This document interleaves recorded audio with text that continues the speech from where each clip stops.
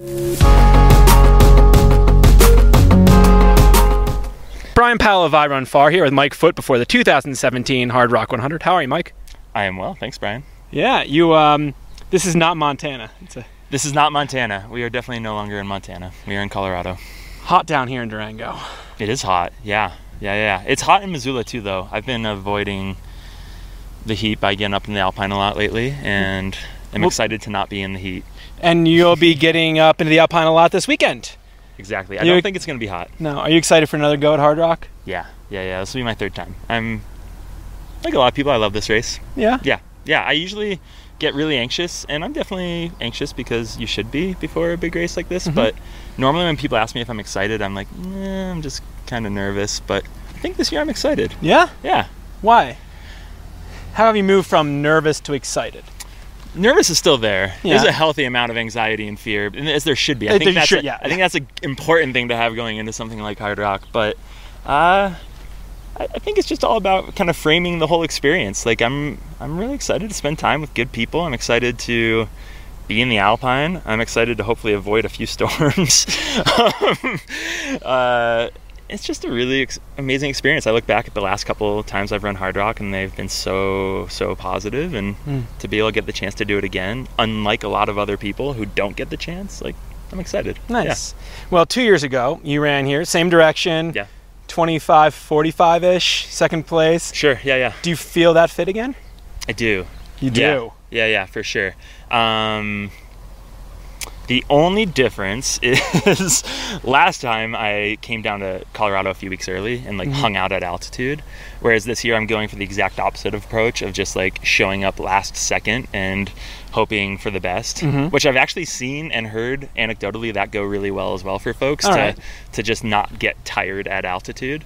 And I just didn't want to leave Montana. I was really enjoying being home and training there and feeling really good. So right now you're even staying in Durango. Tonight, and then I'll go up to Silverton tomorrow. But so it's still only 2 days you're going to be up there. Yeah, I'll be there for less than 48 hours before the race. Yeah, so. Which is kind of the approach, either 2 weeks or 2 days. Exactly, yeah. So, and I've run up at 10,000 feet and felt great and all that, but I haven't lived at 10,000 feet like a lot of people. So. And have your test pieces around Missoula gone any better than 2 years ago? Or do you say you're about equal, or could you even be in a little better fitness this year?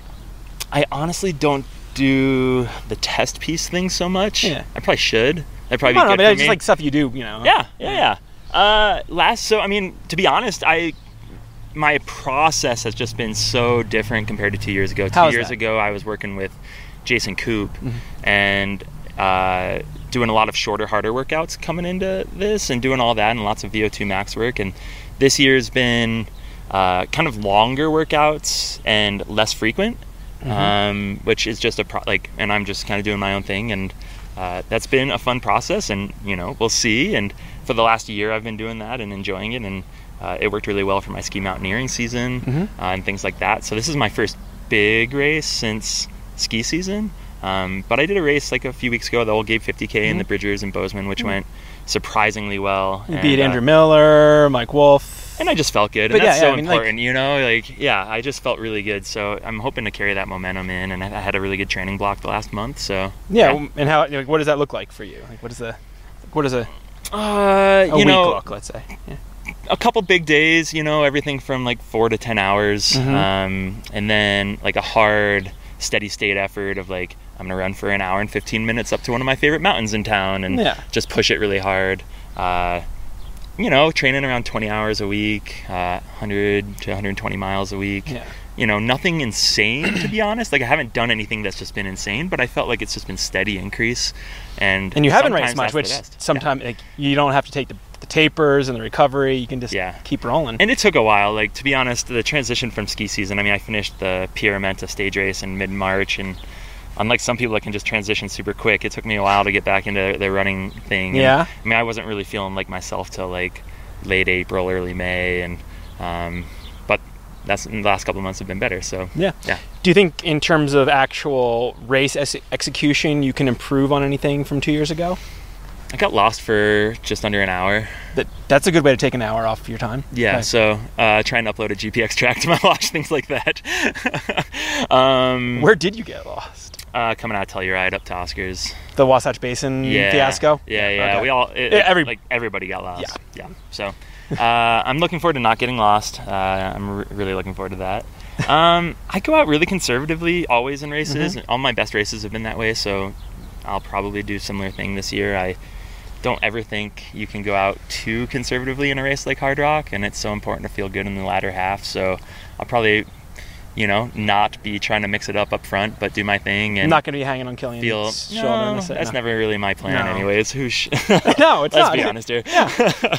But I think it's just really important to just mentally not get worked over by weather and things like that, because we'll probably get stormed on a few times and they'll probably wear us down, and just kind of roll with it. Just do you feel that way about the race in its entirety? Because you can, try to push and fight and race the whole way, or do you specifically try not to do that for a while? I try not to do that for a while, at least in hundreds. I keep going back to ski races, but they're short and intense, and you just go out and hold on for dear life for a couple hours, and that's fun. But that approach will not work for me at Hardrock. So at Telluride, you still have many hours to go. Even though the distance might seem short, you have hours. So if I can feel really good in the latter half of the race, I want to roll. Setting myself up for that success will be huge. Yeah. And who's rolling with you? Who's your crew and pacers this year? So I got my girlfriend Katie's going to be here crewing me, and then Luke Nelson's going to pace me from Telluride. He's coming down from Pocatello, and will be hopefully some good support for me. Yeah. Nice. Yeah. Seems like a good crew. Yeah, totally. All right. Well, best of luck out there, Foote. Thanks, Brian. Enjoy. Yeah, of course.